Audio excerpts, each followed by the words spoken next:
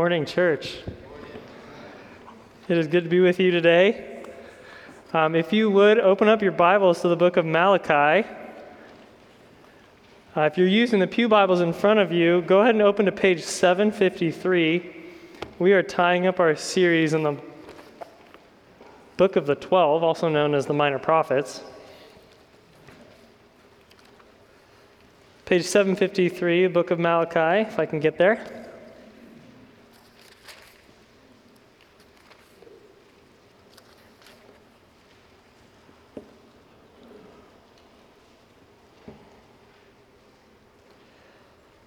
Would you pray before we get into this morning with me? Lord, we thank you that you are faithful to us. Lord, your word is littered with examples of you breaking chains, as we just sang about. Or the chain that we tie ourselves to, which is the chain of sin, Lord. We are so prone to wander, so prone to self-preserve, so prone to take our own way. And yet, Lord, you consistently call us back to the only way, which is through you. Lord, thank you for your word. Thank you for your spirit, which helps us understand your word. We pray that it would encourage us, that it would convict us, and ultimately we would be made more like Jesus because of it. We pray this in his name. Amen. So, my name's Chris, and I have a family. That's my wife, named Wendy, and our son, who's 11 months old, named Jacob. And I'm not here to tell you about my family, but what I am here to tell you about is something we've been consistently saying around our house recently, which is, as many young parents could attest to, no. And it comes in different fashions. We don't want to be the no parents always telling him he can't do this or he can't do that. I'd rather be the opposite, actually. But Jacob, as the picture points out, is in the habit of putting things in his mouth nowadays as he's teething. You see a couple nods. But there we were really happy with what he was putting in his mouth. He was putting in a banana chew toy, and he was on our first flight up to visit my parents up at the Bay Area, and it soothed him, so he didn't cry on the plane, so we weren't that family. But what began with a banana chew toy quickly evolved, or actually already evolved before this, into other things. So here's a picture of Jacob in May picking up his name tag made of paper and plastic. And yeah, not the biggest deal in the world. It's not the sand or the dirt he was putting in his mouth on Thursday and Friday. But you get the point. It moved from banana toy to paper.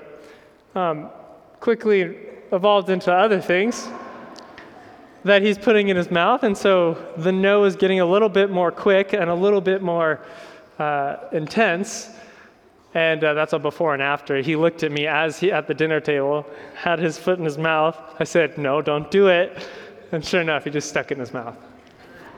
Not the worst thing. But it's moved from his feet to other people. As he's begun to put other people in his mouth, and any of our family would tell you this, he likes to smother people with his mouth.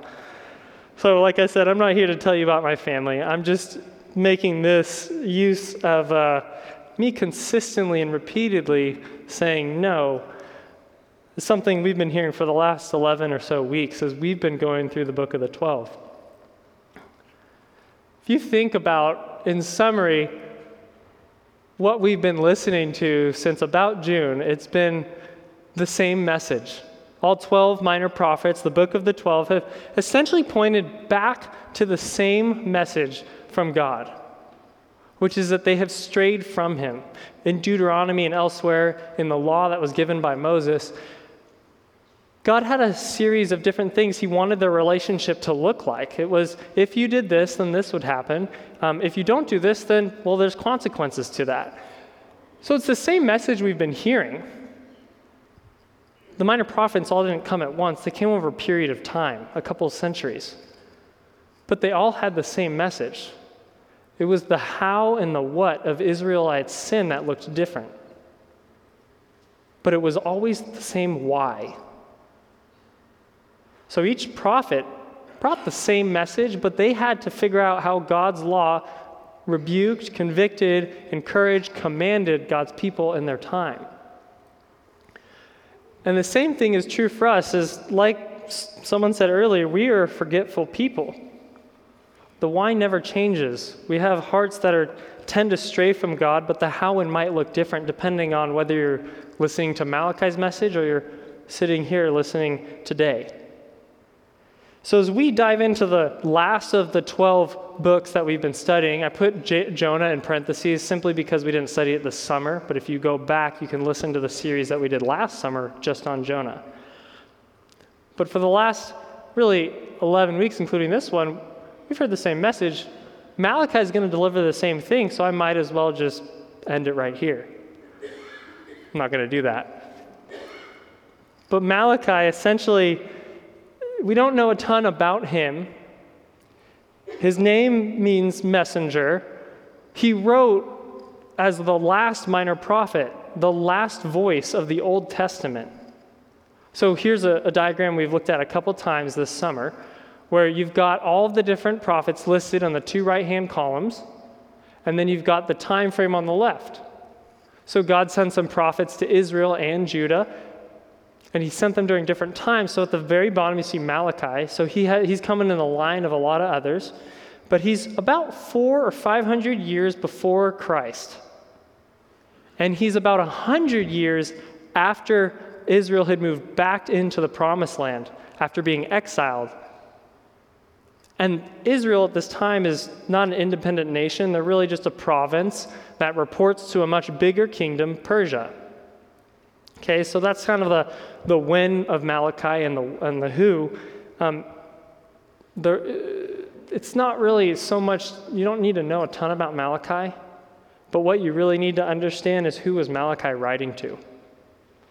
Who were the people that Malachi was saying, hey, don't you get this? Don't you remember what God had said to us? That's what you need to know about as we get into this morning's text. So I think it's easy to understand them really in three ways. It's not Jacob, I hope. So, first, you need to understand three things you need to understand about them. The state of the nation. Politically, religiously, and socioeconomically. Big words. Politically. If you were going to understand Israel in one word, politically, it would be that they were skeptical. Israel was skeptical about their political future. Like I said, they were a small, fledgling province in a much bigger Persian kingdom. They had been told repeatedly that God would reinstate the kingdom that he had first created under King David about 500 or 600 years before Malachi. And so they were waiting with anticipation. When are we finally going to not be a province? We can just be our own nation like it was in the good old days. But Persia had absolute control over the region. So the hopes of ever becoming an independent nation were dimming and dimming. And so the people politically were very skeptical. Religiously, if you're going to understand the people of Israel at the time, you need to know that in one word, they were cynical. They were cynical about their places of worship and their leaders of worship. So let me draw another slide that we've used often this summer. This is a picture of Solomon's temple. This was the first temple that Israel was allowed to construct to worship their God in. It wasn't built during Malachi's day, as you can tell. It was built about 1,000 years before Christ came, about 500 years before Malachi was writing. For perspective, as Rick pointed out last week, there's a person on the bottom. You can see how big this temple is. Okay, now just imagine you're listening to Malachi.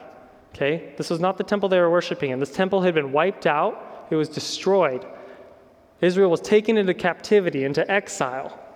And then they'd finally returned. They rebuilt the temple. They were super excited about it. But honestly, guys, the temple was like the front porch to the much bigger temple.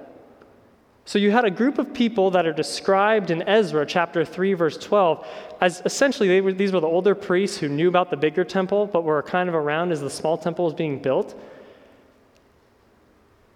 And they actually cried when they saw this being built. They were not thrilled about the place of worship. So the place of worship wasn't awe-inspiring. It didn't necessarily lead everyone to worship of God. But if that wasn't enough, their leaders were essentially a bunch of power brokers, just interested in their position in society, not really interested in leading God's people to worship. as the Levites had been instructed to do. And so if you need to understand religiously the state of the nation, they're very, very cynical about their faith. Their leaders and their place of worship had led them to an ever-shrinking view of God. And we see that playing out when Malachi points it out.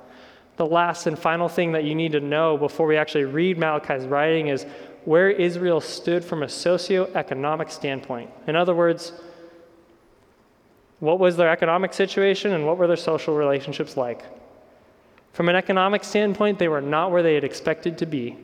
They had been told that when they entered into the promised land, again from the exile, that they would be blessed, and they had a certain expectation, keyword expectation. It wasn't God telling them what it was going to look like, but they had an expectation from God's promise about what it would look like, and it hadn't panned out. And in that, you see people, instead of being generous with what God had entrusted to them economically, you see them begin to self-preserve, to oppress people, employers, oppressing employees. But it fractured relationships too. And so one of the biggest things that Malachi hits the people on is for divorce. Because not only are they're not where they expect to be materially, their relationships are not meeting their expectations. So they're discontent from a socioeconomic standpoint. Why am I telling you all this? It's because this is the audience that Malachi is writing to. In a word, they are what I would call disillusioned. Disillusioned, as defined in the dictionary, is disappointed in someone or something discovered to be less good than one had believed. So you should be starting to get the picture. They had a certain expectation because of some of the other prophets about where they would be, but they had misinterpreted those expectations. They had looked at their circumstances, said, I'm not where I should be or where I want to be, and because of that, I'm going to take my eyes off of God. I'm going to rob him. I can't give him my best. And it's going to affect my horizontal relationships, and I can't give my neighbor, my spouse, my employees the best either. So what you get is a group of people who are extremely apathetic in their faith. Circumstances have given way to disillusionment. That disillusionment has led to apathy, which translates as half-hearted faith. These people thought they had justification for the sins that Malachi is pointing out. And instead of during a time where God's not appearing to meet your expectations, instead of clinging on to him, they run away from him. And Malachi is trying to get them back into the fold and say, hey, can't you remember what God said? Can't you remember how faithful he has been to our people? Now, the struggle for me as I was looking at this was, well, gosh, we don't bring in polluted offerings. We don't bring in goats that are sick and sheep. I didn't see anyone walking in with sheep that were bleeding this morning. It doesn't really apply to us. But we know God's word is living and active. And then I started to think, we're really not all that different from the Israelites. Trust is in short supply for us today. Running through the same rubric, politically, we are extremely skeptical of our political state as a nation. We lend trust in 4-year increments, waiting to see who's in office to decide whether or not I can trust who's there. We've never been more skeptical of those in power. Religiously, we're cynical, as like the leaders of the Levites, of the Israelites, who were complicit in the sin of the people that they were shepherding. The church has been fraught with abuse of leadership over the last couple decades. But it's not just at the level of leadership. It flows over into everyday homes that are walking into church pews. Families broken apart, just like they were being broken apart in Israel's day. In a lot of ways, we're not that dissimilar from the people we're studying this morning. And yeah, while we might not be, although I won't ignore it, we probably aren't all considering divorce if we're married.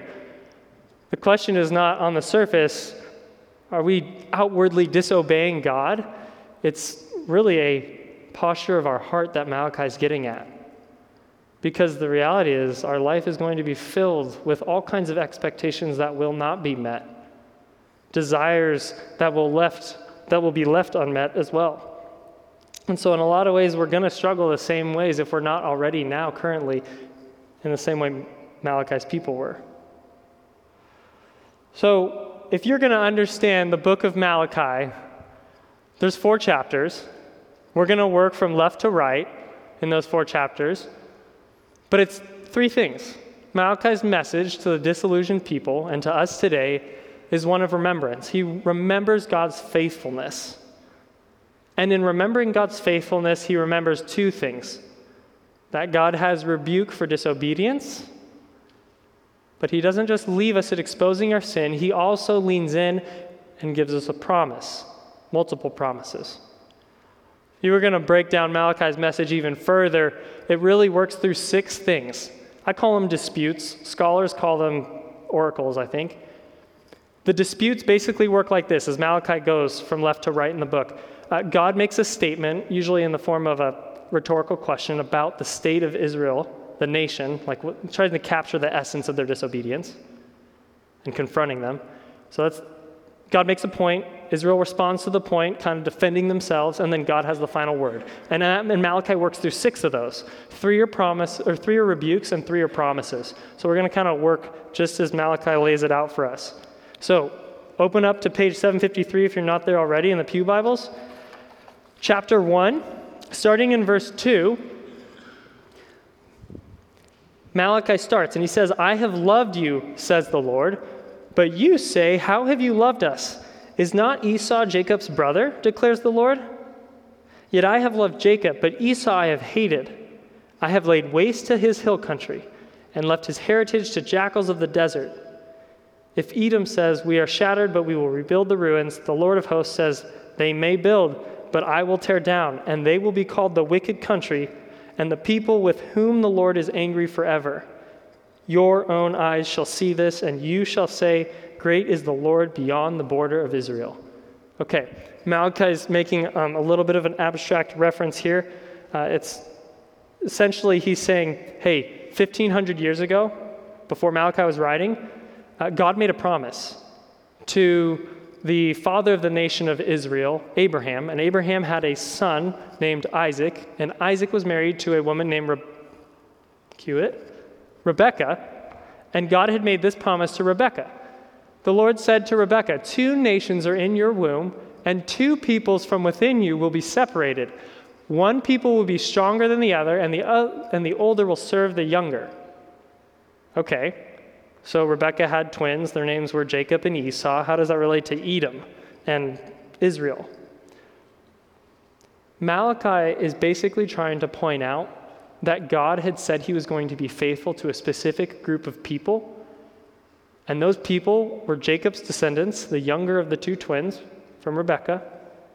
And over the course of 1,500 years now, they have gotten to see that play out right in front of them as God has shown his faithfulness to his people. He's delivered on his promise. Malachi starts with his writing here for 2 very fundamental reasons that we need to understand. He's making this abstract reference to this promise that God made long ago because he's trying to get the people to understand God is faithful. He can be trusted. Why are you disillusioned? Why are you apathetic? The first reason that Malachi starts here is because he's about to lean into the people. He's going to rail on them for things that they're doing wrong. And so the first reason Malachi starts there is because Malachi wants God's people to remember that God's discipline only comes to those that he loves. God's discipline comes to those that he loves. So he wants to start from right out the gate. He doesn't notice this is actually a good framework for us when we go to try to rebuke sin in someone else's life or point out someone else is doing something wrong. He starts with, hey, remember, I'm doing this because God loves you. I'm about to lean into you. I'm about to scold you because I love you.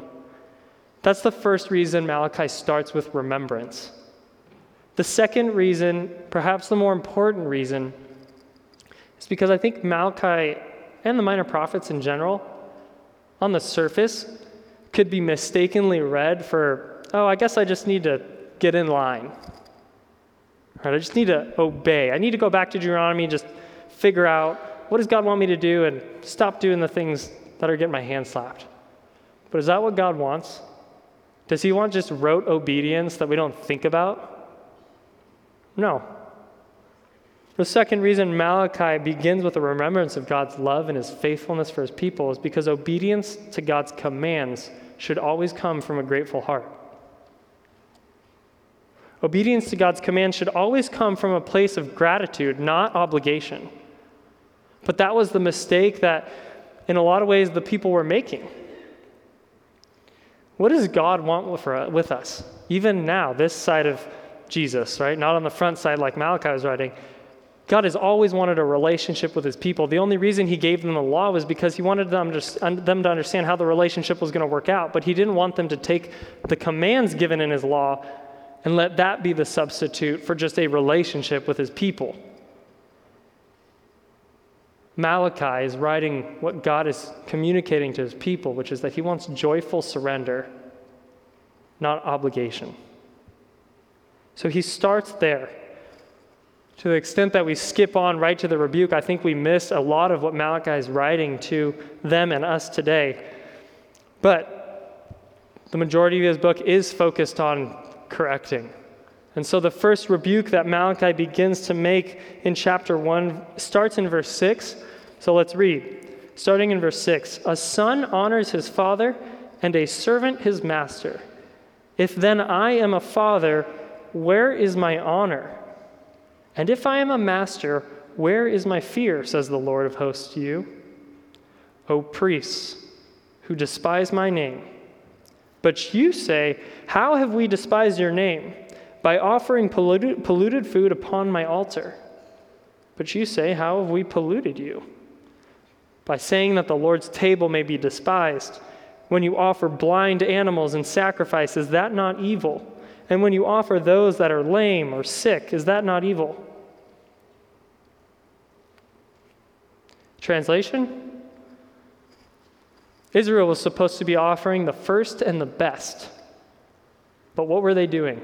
They were offering the worst and the last. In the law that Moses had given the people of God, you can write down Leviticus chapter 1, verses 3 and 10. It was very clear what sacrifices were supposed to look like. It was a regular practice for the people of Israel to offer sacrifices to their God. And Leviticus spelled in large part what that was supposed to look like. It speaks to the frequency. They were supposed to do it in the mornings and the night. They were supposed to do an extra one on the Sabbath. They were supposed to give an extra one on the festivals and those sorts of celebration days. And then they were welcome to give free will offerings anytime they wanted to. Malachi is not pointing out the frequencies necessarily wrong here. He's talking about the quality of their sacrifice, which is a little bit difficult for us to grasp, right? Because like I said, we don't bring goats and sheep into the service and put them here on the stage. That would be weird. But what were they doing? Say they had 100 sheep or 100 goats. The guy that had to bring his offering in asked his manager, hey, what's the sick one? Give me the sick one, because we want to keep the good ones for ourselves. What were they doing? They were giving the worst and the last to God. And Malachi's confronting them for that. He's attacking the priests here, like you saw, but he hits the general population in chapter 3. So you know that this was common practice. It wasn't just the elites of the temple doing this. So why does he attack them here? Is it just to, hey, get in line and do this because God told you to? No. It says in verse 10, chapter 1, he says, oh, that there were one among you who would shut the doors, that you might not kindle fire on my altar in vain. I have no pleasure in you, says the Lord of hosts. He goes so far as to say, I don't even want these sacrifices. This is the kind of stuff you're going to bring me. Someone should just close the door, Malachi says sarcastically.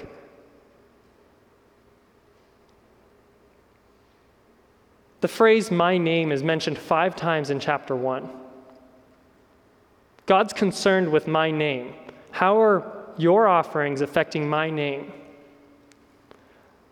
God's making a connection between his glory as their God, or supposed God, and what they're actually doing functionally. And there's a disconnect there, because their sacrifices were an indication of where their heart was.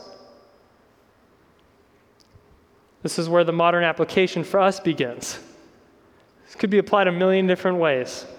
What are the things that God entrusts to us, right?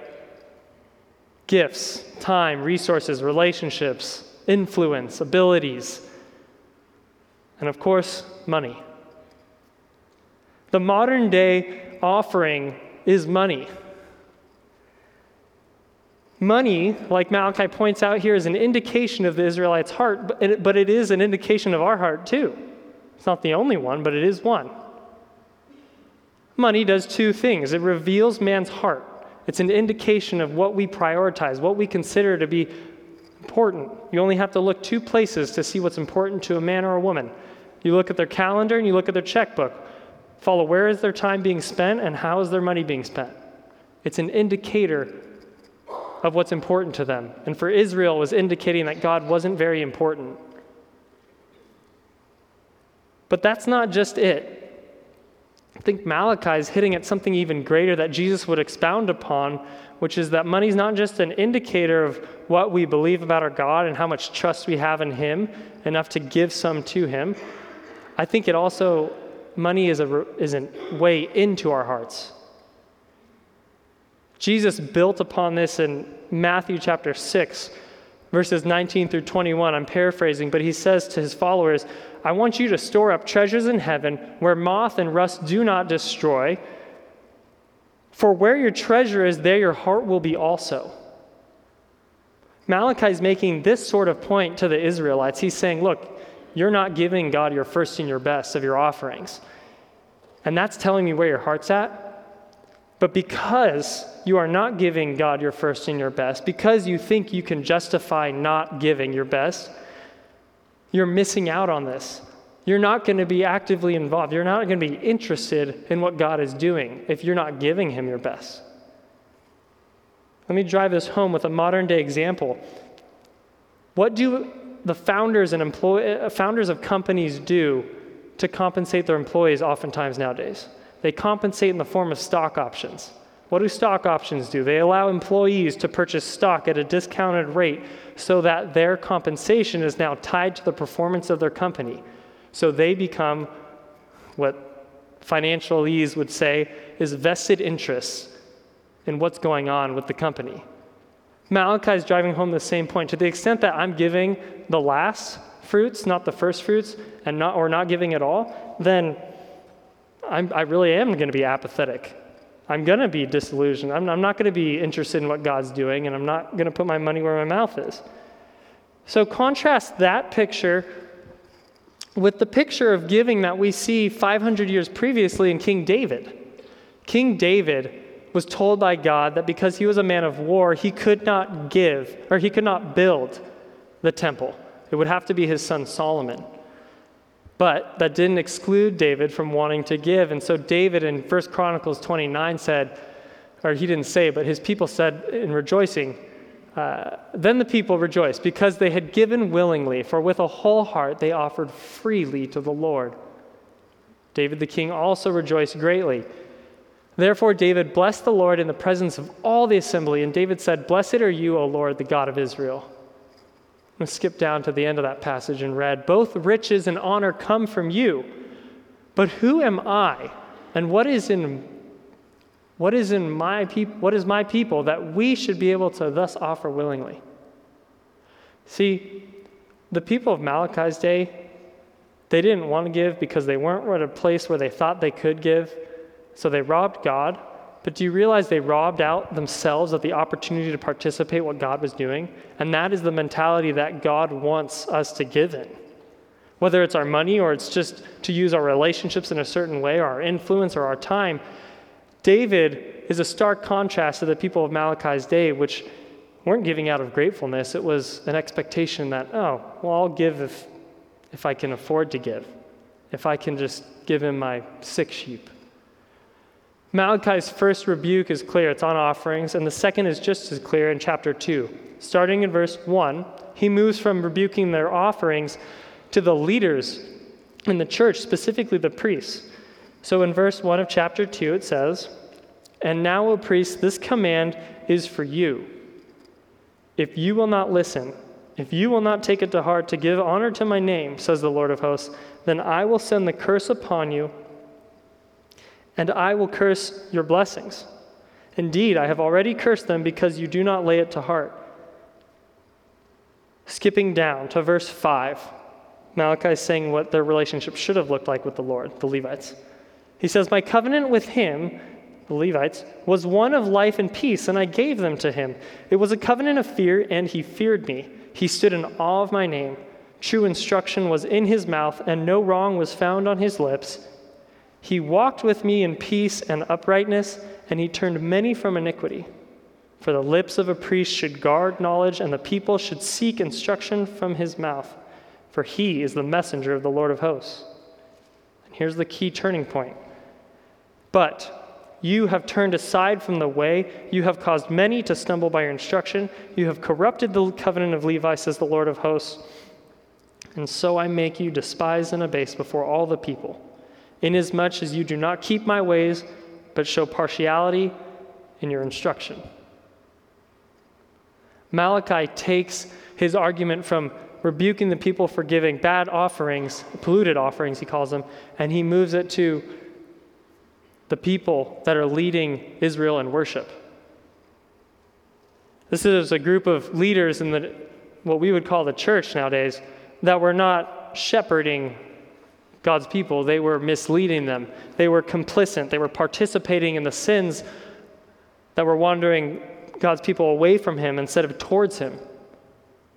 God had given the Levites a specific role in society. It was that they were to order worship, that they were to be examples.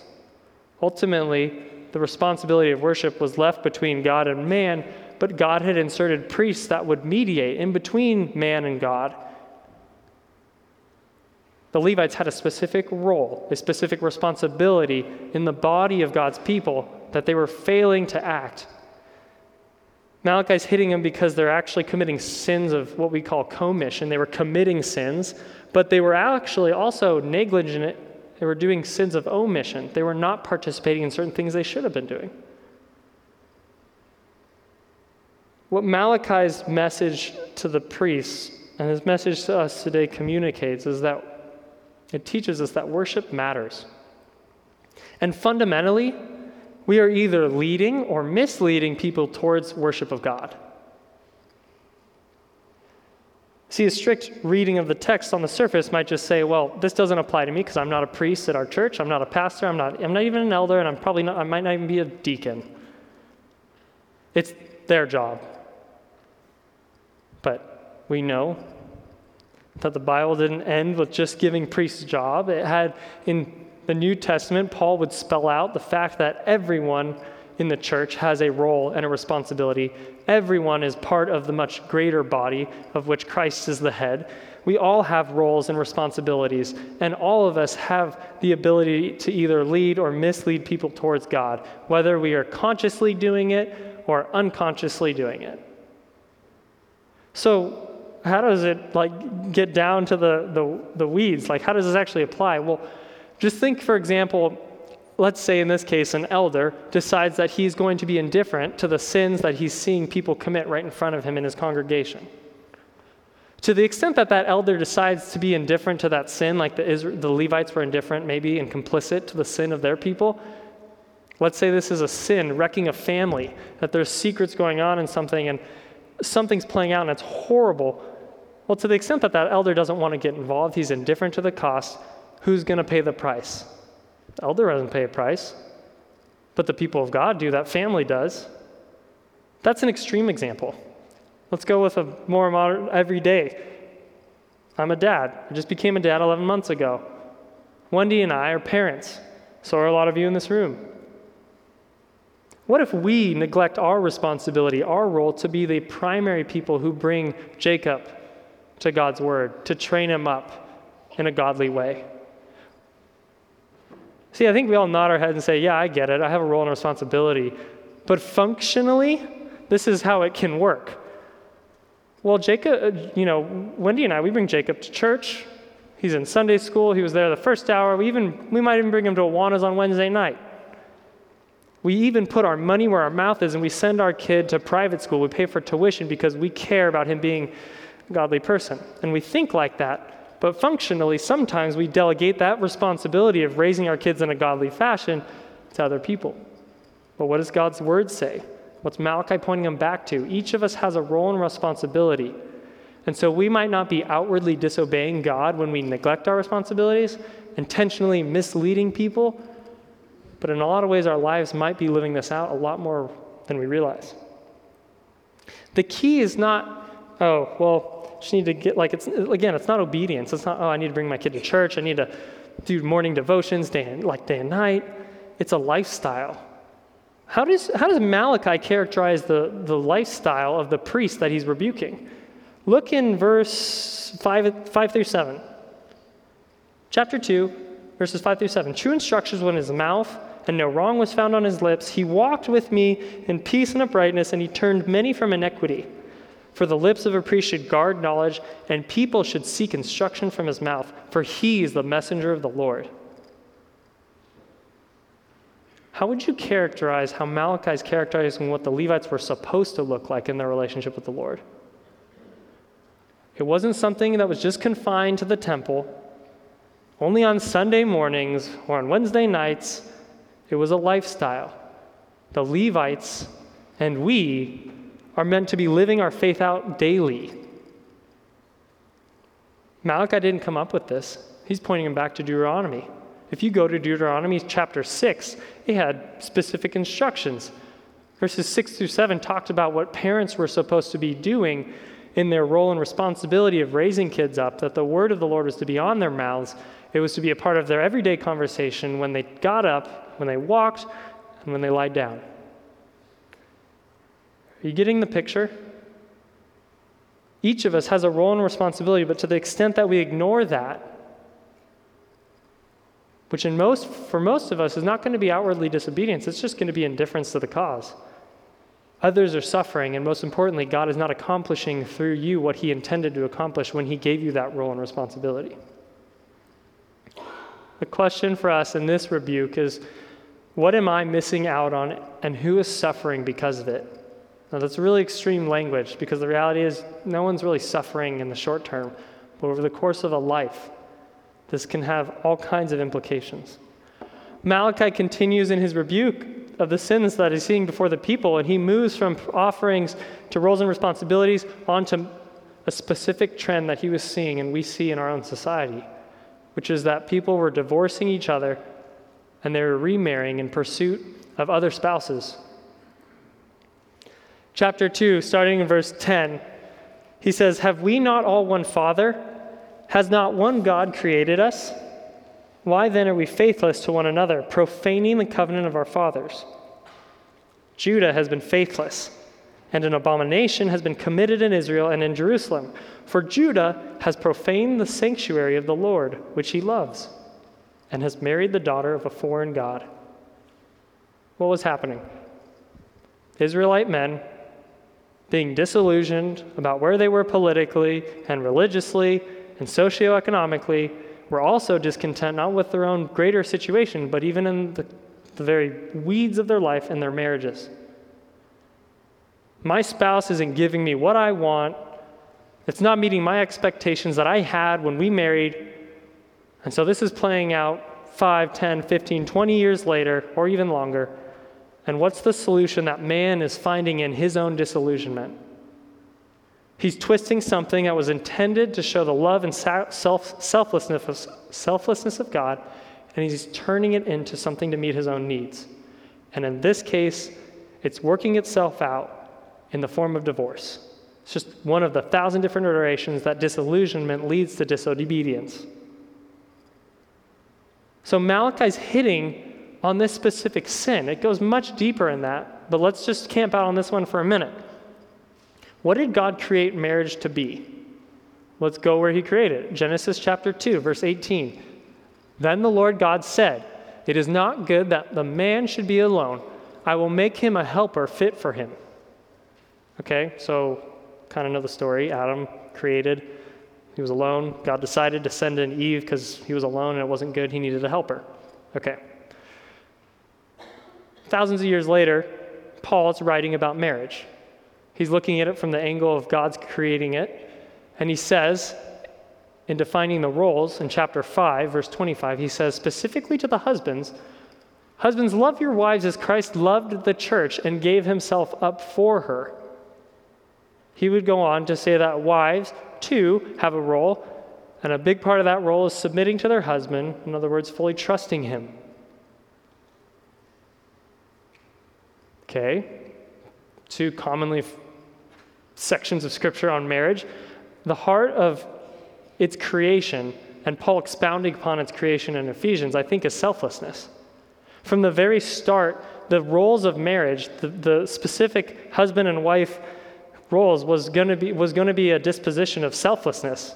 It was going to be defined by how selfless they were towards one another. For the husband, it was going to be sacrificing to love his wife, and for the wife, it was going to be fully trusting him, to helping him, being his companion. But what had Malachi's people been doing? Their marriage had no idea or concept of God's word, which they had. They had Genesis. They didn't have Ephesians yet, but they had Genesis. They knew God's design was for us to work together, for me to die to myself to help the other. But the men in this society had twisted the marriage so that they were now asking a question of what am I getting out of this rather than what am I giving towards it? And we are all in danger of that same thing. Whether or not you're contemplating divorce or you just got married yesterday and you couldn't be any happier. We never plan to give a divorce when we get married. We never plan to break up relationships, right? It doesn't happen overnight. But over the course of a long period of time, in a marriage, we can turn it towards ourselves. And something that God instituted to be about the other becomes about me. The young marrieds group in our church is going through a book written by Gary Thomas, and that book starts with this premise. What if God's primary intent for my marriage is not to make me happy, but to make me holy, to make me more like Christ? Like Paul says in Ephesians 5, to love my wife so much so that it would exemplify what Christ did for the church. And that kind of love is set apart. That love is holy. This applies to any relationship, whether or not you're married. The reality is that as a church, God showed us what it was supposed to look like, and He sent Jesus to help us see that. But Malachi is trying to help this specific group of people who are so apathetic about their situation, so disillusioned. Their expectations hadn't been met in all kinds of ways, including their marriages, and He's just trying to call them back to a place of faithfulness by pointing them towards God's faithfulness. The question for us when we look at a rebuke like this is, am I giving my best to my spouse? If you're not married, the same thing, you can ask yourself the same question. Am I not giving my best to others? Is every relationship more about what I can get out of it, or is it about what can I give to this? Malachi's book, thankfully, doesn't end in rebuke. He points forward in the way that God always does towards what God's going to do in spite of our sin, in spite of the ways that we have walked away from Him.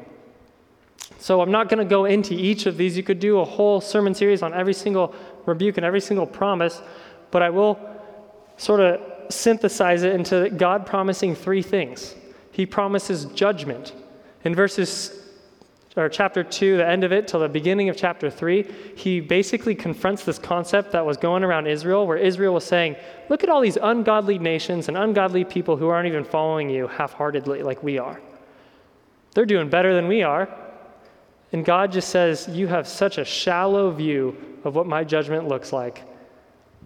So I am going to come back. I am going to judge, but it's not going to be in your timing and it's not going to be in your way because I'm your God. So he promises judgment. He says he's going to send a messenger, which he'll come back to in chapter 4 and we'll end at. But he promises judgment for sure.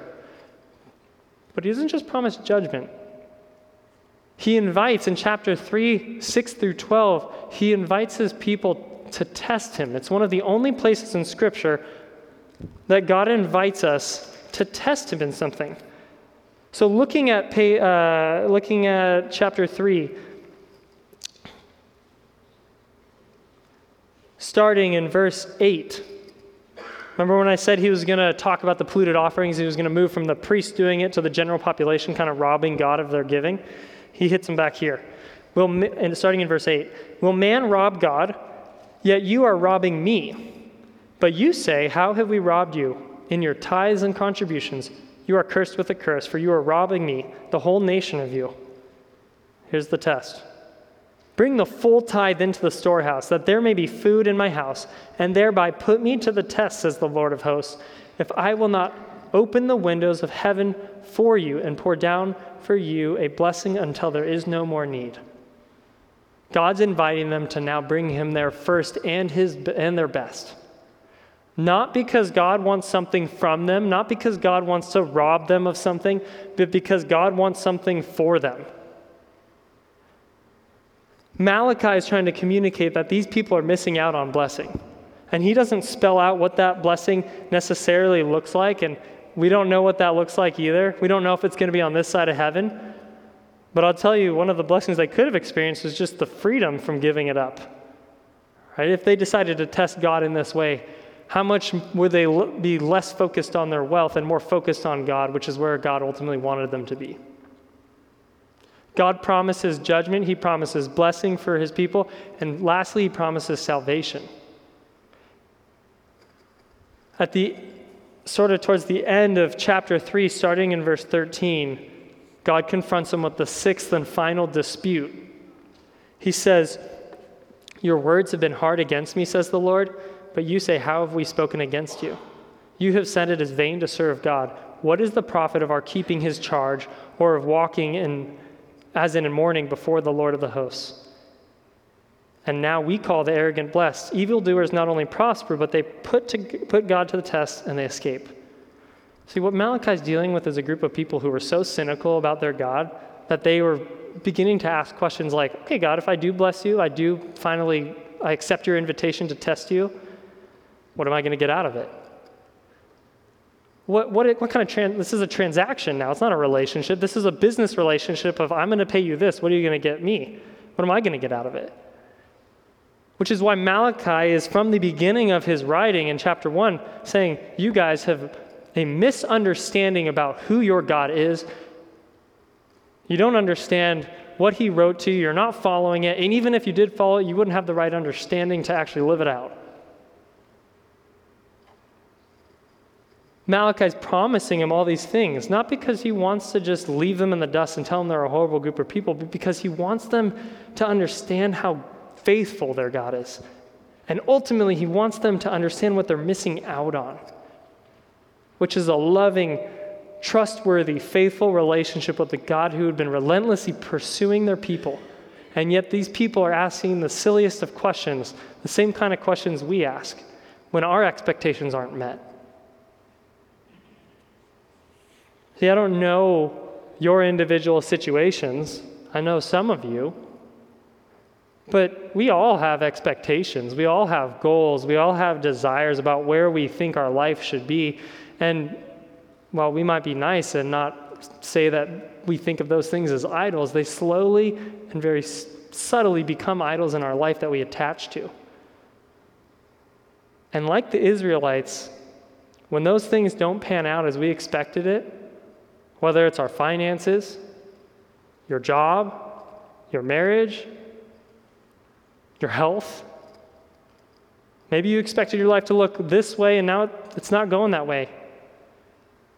Instead of your circumstances now dictating your view of God and your faith in him, Malachi is pointing to us and them, not to their view, which would have said, my circumstances now are my theology about God. He wants to change it from letting their circumstances crowd out their view of God and their circumstances. He wants the other way. He wants it to be flipped around.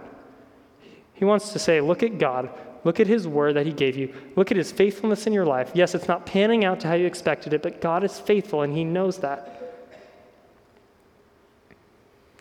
Why does this matter for Israel? And why does it matter for you and me? The same reason. Malachi was the last prophet of the Old Testament. He was basically the bridge between the Old Testament and the New Testament. He was God's last words to his people before he would show up himself. And to the extent that Israel and God's people were disillusioned about their God, there was no way that if they weren't putting trust in him then, there was no way that they were going to put trust when he was standing right before them. So Malachi in chapter 4, he talks about the great day of the Lord. He points back towards God's promise. He says, "For behold," in verse 1, "Behold, the day is coming, burning like an oven, when all the arrogant and all the evildoers will be stubble.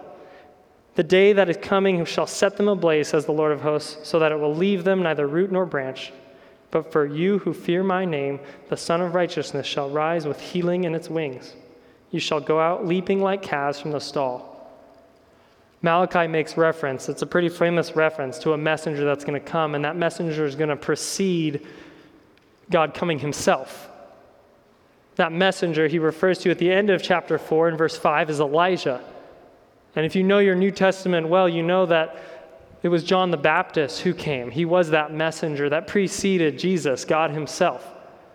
But Malachi is saying, guys, we've been here for thousands of years now. We've seen God's story play out, yet you're still not faithful. And what I fear is that in your circumstances crowding out your view of God, you're going to have no chance at putting your faith in the one that matters, which would be Jesus. And so the message for Israel is the same for us today, which is, are we looking at our circumstances? Even if you've put your trust in Jesus, are you looking at your circumstances in such a way that they're crowding out your view of God, making you disillusioned about everything around you, the people around you, but more importantly, about the God you worship? Because if they are, people are going to suffer, just like Malachi was pointing out, then and now. But that's the greatest part about God's word, is that the book we're studying today is just one part of his much bigger story of redemption, which was bringing his people back to himself, that we would have chances. But Malachi understood that these people had been given many chances, and yet they still hadn't turned. They hadn't fully trusted in the Lord because their circumstances were crowding out their view of God. So let it not be said the same thing of us. May we be people that see Malachi's message, that see the story of redemption, to see the faithfulness of God in our own lives and trust him, not flee from him or flee towards self-preserving behavior as we see his faithfulness towards us, because he is faithful and he is and can be trusted. Let's pray. Lord, thank you for your word. Thank you that it is true. It's living and active, just as in Malachi's day as it is today. Thank you for your word, your spirit that convicts us of your word, Lord, and marches in our lives. We thank you so much for what you have done to correct our thinking so that we can come to an ultimate knowledge, and more importantly, a relationship with you, our eternal Father. We pray this in Jesus' name. Amen. Thanks for listening to this message from Christ Community Church of Laguna Hills. For more information and resources from Christ Community, visit us at www.ccclh.org.